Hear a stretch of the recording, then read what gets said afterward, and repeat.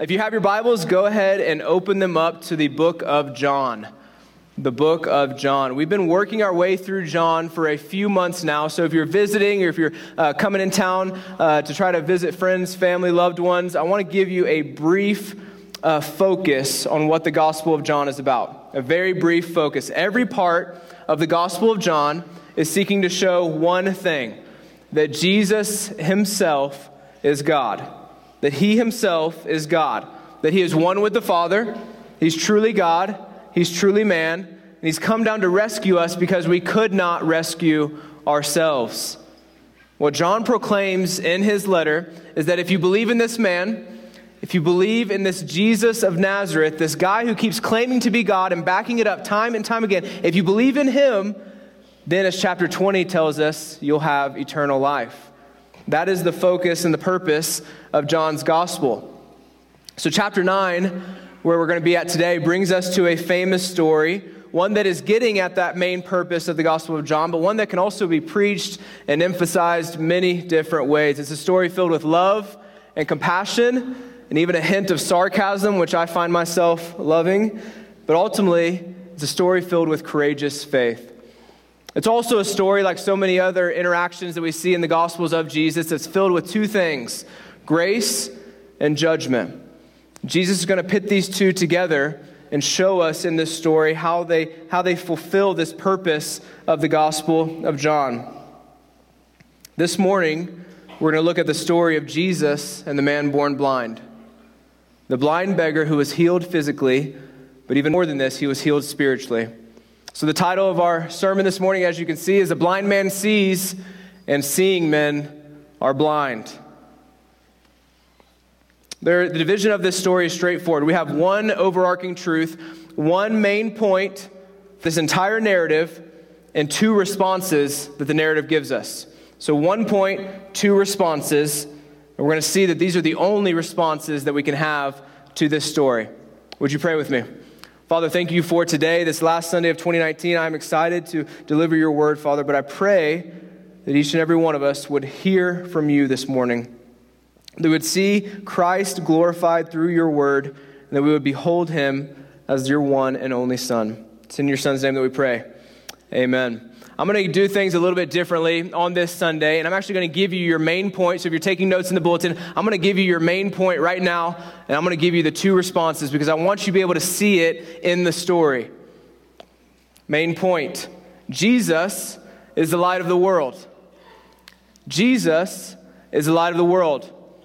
And when you hear that, you can only have one of two responses, as we'll come to see. Response number 1, this light blinds. Or response number 2, this light illuminates. This light blinds, or this light illuminates. His light will blind you, or it will cause you to see. It will illuminate you. So let's read the first section together. John chapter 9, verses 1 through 12. As he was passing by, he saw a man blind from birth. His disciples asked him, "Rabbi, who sinned, this man or his parents, that he was born blind?" "Neither this man nor his parents sinned," Jesus answered. "This came about so that God's works might be displayed in him. We must do the works of him who sent me while it is day. Night is coming when no one can work. As long as I am in the world, I am the light of the world." After he said these things, he spit on the ground, made some mud from the saliva, and he spread the mud on his eyes. "Go," he told him, "wash in the pool of Siloam," which means sent. So he left, washed, and came back seeing. His neighbors and those who had seen him before as a beggar said, "Isn't this the one who used to sit begging?" Some said, "He's the one." Others were saying, "No, but he looks like him." He kept saying, "I'm the one." So they asked him, "Then how were your eyes opened?" He answered, "The man called Jesus made mud. He spread it on my eyes, and he told me, 'Go to Siloam and wash.' So when I went and washed, I received my sight." "Where is he now?" they asked. "I don't know." Our main point, as I said this morning, is that Jesus is the light of the world. But think with me in this scene. Jesus has just made the most controversial statement up until this point in the Gospel of John, and maybe in the entire book. It's what Jeff covered last week, chapter 8, verse 58. Before Abraham was, I am. He's just said that he is God himself. And so they want to kill him now, and they pick up stones to do so. And yet his time has not yet come, and he escapes, and he's leaving the temple. And as he leaves the temple, he notices a man. He sees a man that others would typically pass by, a man who is rarely noticed, a man that John tells us has been blind from birth. He has no disability check, no aid to help him week in and week out. No, this man couldn't work. And in that day and age, if you couldn't work, it was hard for your family to pick up any slack and provide for you as well. So he has, like others during this time with varying disabilities, resorted to begging, to cry out for mercy to whoever walks by and to hope that they might be able to give something. And his disciples, they're following him, and they say, "Rabbi, who sinned, this man or his parents?" You see, there was this normal thought in Jewish culture that sin and suffering are closely related. That those who are blind or lame or suffering from some other affliction are doing so because of either their sin in the womb or their parents' sin before they were born. They simply, in this culture, they wanted to see the connection between sin and suffering for everything. But oddly enough, this thought can still be prevalent in our congregations today. So I want to quickly explain to you a proper view of sin and suffering in light of the blind man. The Bible is clear and provides irrefutable evidence to us the fact that there is a traceable consequence of sin. For most suffering, we can often follow a biblical logic to understand why. That is from the effect back to the sin. But what's most troubling for us today is when we cannot make that connection, when the suffering seems to be meaningless, when we can't point to something specific. So while we can infer from Scripture that there is a general connection between sin and suffering, Jesus here is making sure to teach them that we don't jump to universalizing particular connections. He tells them, "Neither this man nor his parents sinned," Jesus answered. "This came about so that God's works might be displayed in him." So what does this tell us? It means that specific sins are not always the cause of our suffering. Genesis 3 and the entrance of sin into our world explains why people get sick or why they get tumors or why we die. The fall explains the occurrence of every bit of sin and suffering in this world, but we cannot always explain why this person at this specific time has the tumor. So I want us to be careful in having this underlying assumption that we can. You do not always get sick when you sin. You do not always get sick when you lie. You don't always get sick when you cheat or when you steal or when you covet. You don't always have a bad day when you sin. You don't always get cancer because you sin. That's the Hindu idea of karma, and it is not biblical. And this is what Jesus is telling them. There are connections to sin and suffering in a fallen world where we live today, but it's not always a one-to-one correlation. So he answers, "Neither this man nor his parents sinned." There's not a connection to that here. But here's the even greater truth, Jesus says. "Rather, this came about so that God's works might be displayed in him." You see, what this tells us is that underneath all of it, all the pain, all the suffering, all the sickness, all the despair that we experience in this life, is that God is still at work and there is a purpose undergirding it all. We don't serve a God who reacts to things. We serve a God who plans all things. In other words, when he ordains something to happen, he's not at the bottom of all things just reacting to human causes or wishes or desires. He is at the bottom of all things, planning all things with a purpose behind them. So listen to me. 2019 might have been one of the best years of your life, or it very well could have been one of the worst years of your life. In a year's time, I could say the exact same thing about 2020. Life in this world is full of mountaintops and valleys and everything in between. But what doesn't change is that God is at work in this world. He's at work in your life. And the events of your life are not for vain, but have a purpose behind them. Our God plans. He does not react. So Jesus continues, "As long as I am in the world, I am," there's that statement in John again, "I am the light of the world." And this is our main point for the sermon. But think with me here on the timing of this statement. It seems that the Feast of Tabernacles has either ended or is just ending.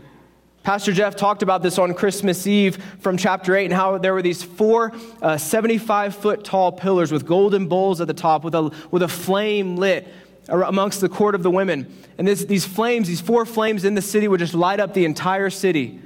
And in chapter 8, Jesus is amongst that. He knows the symbolic meaning behind it. He knows that it's representing the Exodus and God leading them out of the wilderness, out of Egypt. And he says, I am the light of the world. And then here in chapter 9, he repeats the same thing to his disciples and to this man. Because the Jews thought that they already had the light. They thought of themselves as God's people. All their religious regulations and protocols were to help them be more acceptable to God. But none of those traditions, and definitely not their prideful position, would save them from the coming judgment. Jesus proclaims, I am the light, and it is in him that you must believe. So then Jesus, oddly enough, he spits on some dirt, he makes some mud, and he puts it on this guy's eyes. And he tells him to go and wash in the pool of Siloam. Notice first the simplicity of the man's response. There's two things we're going to see, but notice first the simplicity of his response. The text tells us he went and he washed and he came back seeing. There's something there in that simple faith for us to learn. But secondly, notice what is happening in these verses. Read the text closely with me because it's going to set up what comes in the rest of this chapter. In verse 3, Jesus tells us that neither this man nor his parents sinned, but this came about that God's works might be displayed in him. That's verse 3. Then in verse 4, he says that we must do the works of him who sent me, we being him and his disciples and us by extension. Then in verse 6, Jesus himself makes the mud and he puts it on the man's eyes. So the question comes, who is this man? He talks about the works of God being displayed in the blind man. Then he says that we must do these works. Then he himself does the work of healing the blind man. So who is this man? How do we respond to him? Well, this story gives us our responses. And as I said before, these are the only two responses you can have to Jesus being the light of the world. Read with me verses 13 through 34 of chapter 9. Our first response. Verse 13, they brought the man who used to be blind to the Pharisees. I love what John says there. He used to be blind. The day that Jesus made the mud and opened his eyes was a Sabbath. Then the Pharisees asked him again how he received his sight. He put mud on my eyes, he told them. I washed and I can see. Some of the Pharisees said, this man is not from God because he doesn't keep the Sabbath. But others were saying, how can a sinful man perform such signs? And there was a division amongst the Pharisees. Again, they asked the blind man, what do you say about him since he opened your eyes? He's a prophet, he said. The Jews did not believe this about him, that he was blind and received sight, until they summoned the parents of the one who had received his sight. They asked them, is this your son, the one you say was born blind? How then does he now see? Verse 20, we know this is our son and that he was born blind, his parents answered. But we don't know how he now sees, and we don't know who opened his eyes. Ask him, he's of age, he will speak for himself. His parents said these things because they were afraid of the Jews, since the Jews had already agreed that if anyone confessed him as the Messiah, he would be banned from the synagogue. This is why his parents said, he's of age, ask him. Thanks, Mom and Dad. So a second time, they summoned the man who had been born blind and told him, give glory to God. We know that this man is a sinner. He answered, whether or not he's a sinner, I don't know. One thing I know, I was blind, and now I can see. Then they asked him, what did he do to you? How did he open your eyes? I already told you, he said, and you don't listen. Why do you want to hear it again? You don't want to become his disciples too, do you? They ridiculed him. You're that man's disciples, but we're Moses' disciple. We know that God has spoken to Moses, but this man, we don't even know where he's from. Well, this is an amazing thing. The man told them, you don't know where he's from, and yet he opened my eyes. We know that God doesn't listen to sinners, but if anyone is God-fearing and does his will, he listens to him. Throughout history, no one has ever heard of someone opening the eyes of a person born blind. If this man were not from God, he wouldn't be able to do anything. 34, you were born entirely in sin, they replied, and are trying to teach us? Then they threw him out. Response number one that we see in this passage is that this light blinds. What Jesus has done in this healing is both purposeful and strategic. He is going to confront the Pharisees with exactly who he is, and they are blinded in their sin to see just who that is. In verses 13 through 34, we have these two separate interactions between the blind man and the Pharisees. In the first one, the neighbors bring him to the Pharisees. They need a ruling on what has happened in this healing. So they take him to the religious authorities. And these neighbors, they are familiar with this man. These people didn't move around a ton. They had known and seen him for years. They knew that he was blind. But what has happened to him is astounding to them. Verses 8 and 9 give us this interaction where some are like, it's definitely him, and others are like, nah, it can't be. Isn't this characteristic of people who would have been passing by him daily, yet failing to actually notice him? Meanwhile, he's over here saying, yeah, it's me. I was blind. I can see you now. I can see you talking. And they ignored him. So they take him to the Pharisees, those who could deliver a verdict, because as verse 14 tells us, Jesus has done something gravely wrong in their eyes. He's done something on the Sabbath. And it's most likely two of the oral traditions or oral laws that he has broken. The first is that he has needed something. According to the Mishnah, and the Mishnah was just the oral interpretation of the law that the Pharisees ascribed to. You could not do the work of kneading dough on the Sabbath. You had to do that the night before so that you had already had the dough kneaded and baked for you on the Sabbath day. And they could have seen in some measure him making the mud as kneading something on the Sabbath. But secondly, and the main emphasis in this story is that a healing took place on the Sabbath when a life wasn't in danger. You see, according to the Mishnah, again, if somebody's life was in danger on the Sabbath, you couldn't really heal them, but you could do enough to get them to the next day, or maybe the next day they could be healed. This is how far their legalism has come. A blind man from birth has just been healed. It's just taken place, and they are concerned about the day that it took place on. They're missing the bigger picture of what was happening in light of a smaller obstacle. This is much like me a few months ago, August 27th to be exact. I remember it so clearly because it was the day that our youngest, Leland, was born. I was actually up here. I was at the office, and I went outside because I was catching up with an old friend from seminary, trying to encourage him in his ministry and just catch up with him. And while I'm talking with him, I noticed this bee flying around. You guys know how it is at the end of August. I noticed this bee flying around, so I take a few steps away. I don't want to get stung, and I just kind of ignore it, hoping that it goes away. I don't see it anymore. Everything is good. Now, I'm in shorts because it's hot. And for those of you who are old like me, you know that every now and then your body starts to hurt. You get aches in your knees or in your back, all right?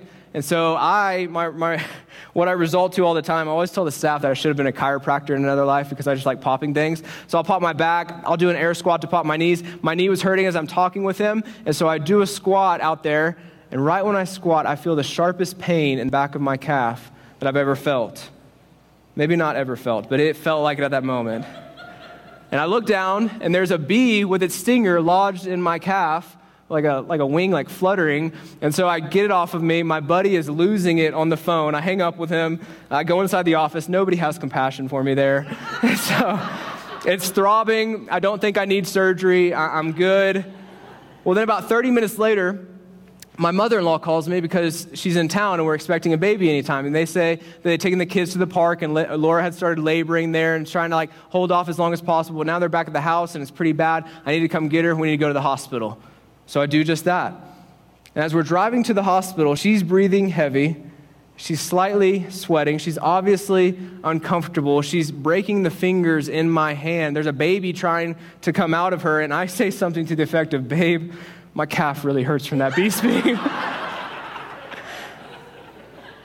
Now, I'm not going to repeat what she said to me word for word. But in a small way, I related to what the Pharisees were doing. I was missing the bigger picture of what was happening for a much smaller obstacle. For me, it was a bee sting. For them, it was the Sabbath. And so John tells us that they bring the man who was formerly blind to the Pharisees. So we have this back and forth between the Pharisees and the blind man. A blind man can now see, and those who think they see turn out to be blind. Notice how the man is put on the spot as if he's the theologian in residence. He's been born blind. He now sees, and they want to know why. Tell us, they say, how were you healed? He put mud on my eyes, he responds. I washed it off, and now I can see. At this point, there's a division amongst the Pharisees. Some think Jesus can't be from God because he doesn't keep the Sabbath. Others think that he must be from God because who could heal a blind man? Even the blind man knows that this has never been done before. When he says that, he's referencing the Old Testament scriptures. There's not a single recording of a man being born blind, being healed. And so they call in the parents because they can't decide, who know that this is their son, but are fearful of being banned from the synagogue, and they're no help at all. You would think that parents who love their son would be rejoicing that he can see alongside of him. So they say, yes, he's our son. We don't know how he was healed. Ask him, he's of age. So they bring him back a second time. And this time he's a little irritated, just a little bit more courageous. He knows that he's been healed. And here he is standing before this religious authority, these people who are supposed to know everything, have keen insight into these things. And he realizes that they know nothing at all. Now, the point in this section, in response number 1, is that the light of Jesus blinds people. But another word for being spiritually blind is unbelief. And there are some characteristics of unbelief in this interaction between the man and the Pharisees. Unbelief is shown to be prideful. They are the religious elite who are supposed to know everything about God, everything about his word. They know the Mishnah. They should be able to interpret it all. They keep talking down to this man as if he knows nothing. They are consumed by pride and unwilling to humble themselves and see their own need for Jesus. Not only is unbelief prideful, but it's rigid. They are not open to change in their thinking or in their belief. They're so stuck on this issue of the Sabbath that they cannot appreciate a miraculous work of God right in front of them. So unbelief is rigid, but it's also irrational. It's irrational. If someone gives you true facts and you come to the wrong conclusion, that means you're irrational. So they're asking the man again and again, what did he do to you? How were your eyes open? He's already told the crowd. He's told the Pharisees. His parents have confirmed that it is their son and that the Pharisees need to listen to him. And now he's tired of the games. He's tired of their irrational hypocrisy. And they're not listening, and the sarcasm comes out. Which, as I said, it excites me a little bit. And he says, I already told you, and you don't listen. Aren't you boys the theologians? Do you want to be his disciples too? Boom. He did it. Games are over. There is no more listening. It's all confrontational from now on. We are disciples of Moses. We know that God spoke to him, to which his sarcastic yet so clear truth rings out. Well, this is an amazing thing. The man told him, you don't know where he's from, and yet he opened my eyes. We know that God doesn't listen to sinners, but if anyone is God-fearing and does his will, he listens to him. Throughout history, no one has ever heard of someone opening the eyes of a person born blind. If this man were not from God, he wouldn't be able to do anything. This interaction leads us to the last characteristic of unbelief, which is hostility. They are hostile. Unbelief shows itself to be hostile to the things of God. Look at what they say in verse 24. Read it closely. Give glory to God. We know that this man is a sinner.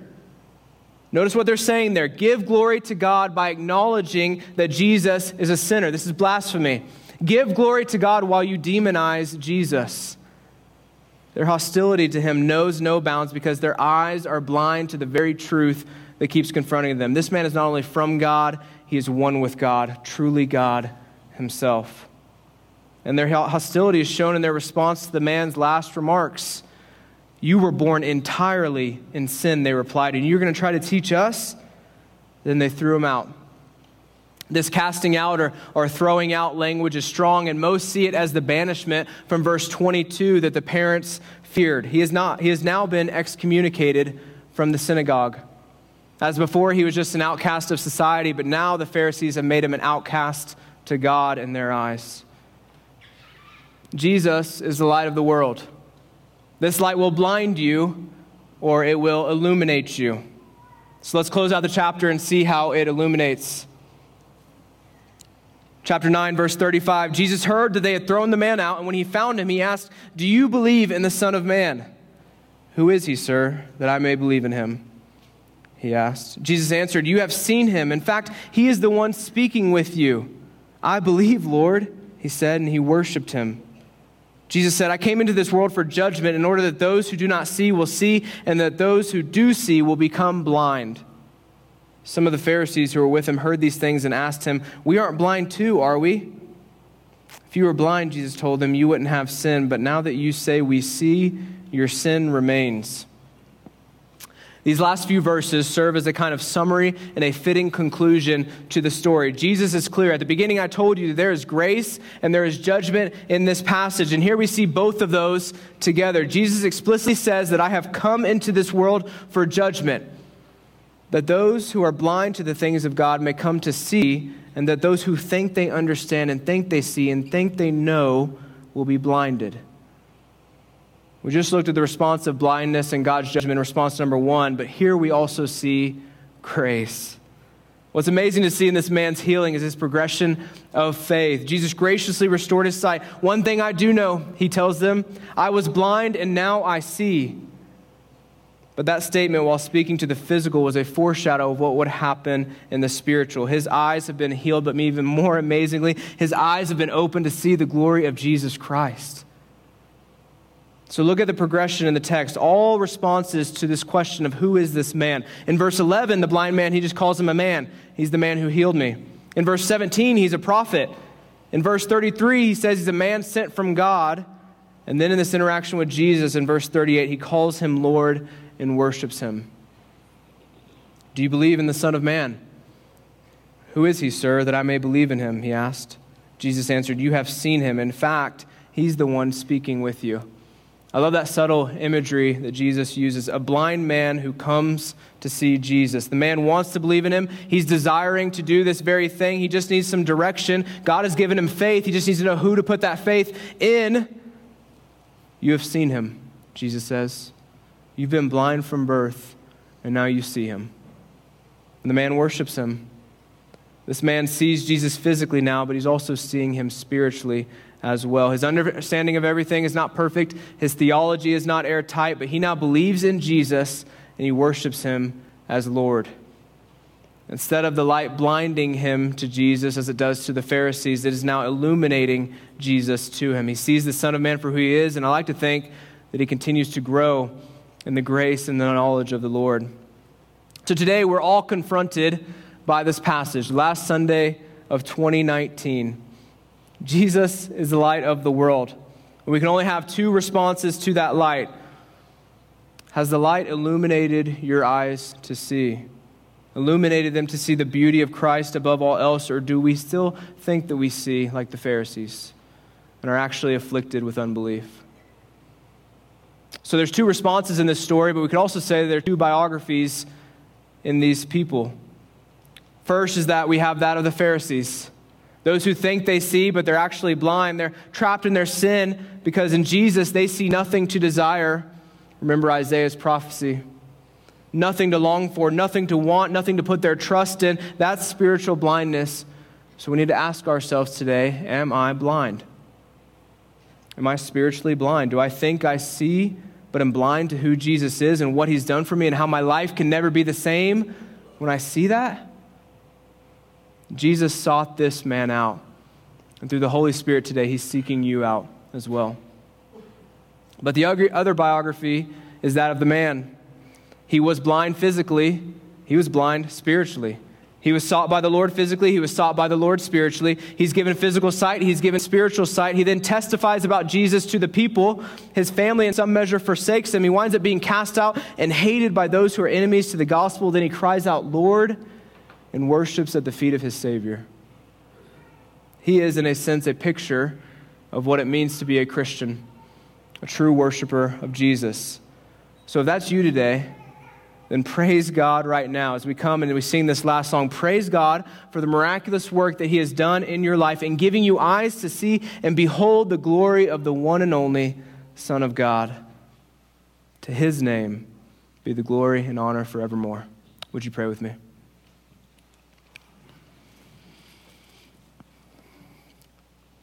Father, thank you so much for your word. And I know this is a busy season. I know many people are traveling. I know many people are visiting. But I pray more than anything, if someone is here who did not know you, that you would open their eyes to see the glory of Jesus Christ. And for those of us who you have opened our eyes to see, I pray that you would keep us humble, that you would keep us away from pride, that you would keep us leaning on Jesus and worshiping at the feet of our Savior. We ask these things in your Son's name. Amen.